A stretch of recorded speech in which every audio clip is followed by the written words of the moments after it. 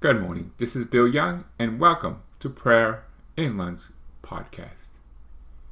Today is Saturday, August 22nd, and it's the feast day of the Queenship of Mary. And I'm going to be doing a special marathon of prayers to Mary. I'm going to be posting a new prayer to Mary every hour. So we're going to have at least 24 prayers to Mary. So please join me in this dedication day to Mary. Let Mary hear us. Let Mary protect us in our trip in Washington, D.C. next month with Pope Francis and also all the clergy. And today's first prayer at midnight is called, O Mary, Mother of Divine Grace, by Saint Pope John Paul II. And it states, I entrust the new spring of vocations to Mary and Mother of Grace. And today's quote on Mary, it says, let the entire book of the faithful pour forth, preserving prayer to the Mother of God and Mother of men.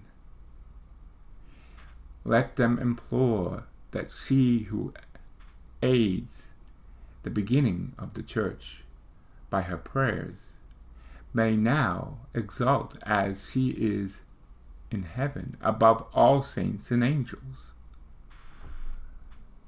Intercede with her Son in the fellowship of all the saints. May she do so until the people of the human family, whether they are honored with the name of Christian, or whether that they still do not know their Savior, are happily gathered together in peace and harmony into one people of God, for the glory of the most holy and undivided Trinity. This was from Vatican II, Dogma, Constitution, Church, 69. And here's the prayer.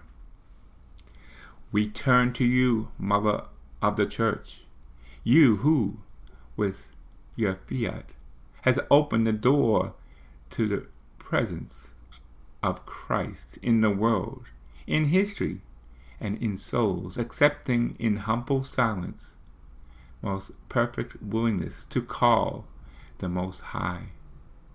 Grant once again in our times that many men and women will perceive inviting the voice of your Son, follow me. Grant that they may have courage to leave their families and their occupations and their worldly hopes to follow Christ along the path indicated by him. Search out your material hand to all the missions areas working throughout the world, religious brothers and sisters who are taking care of the elderly, the sick, the handicapped, the orphans. Stretch out your hands to those who commit themselves to teaching, to members of secular institutions which are in silent leaven of God deeds, to who in enclosed orders live by the faith and love and intercede for the salvation of the world. Amen. And God bless you all. And this is the first marathon prayer for Mary, Queenship of Mary. Amen.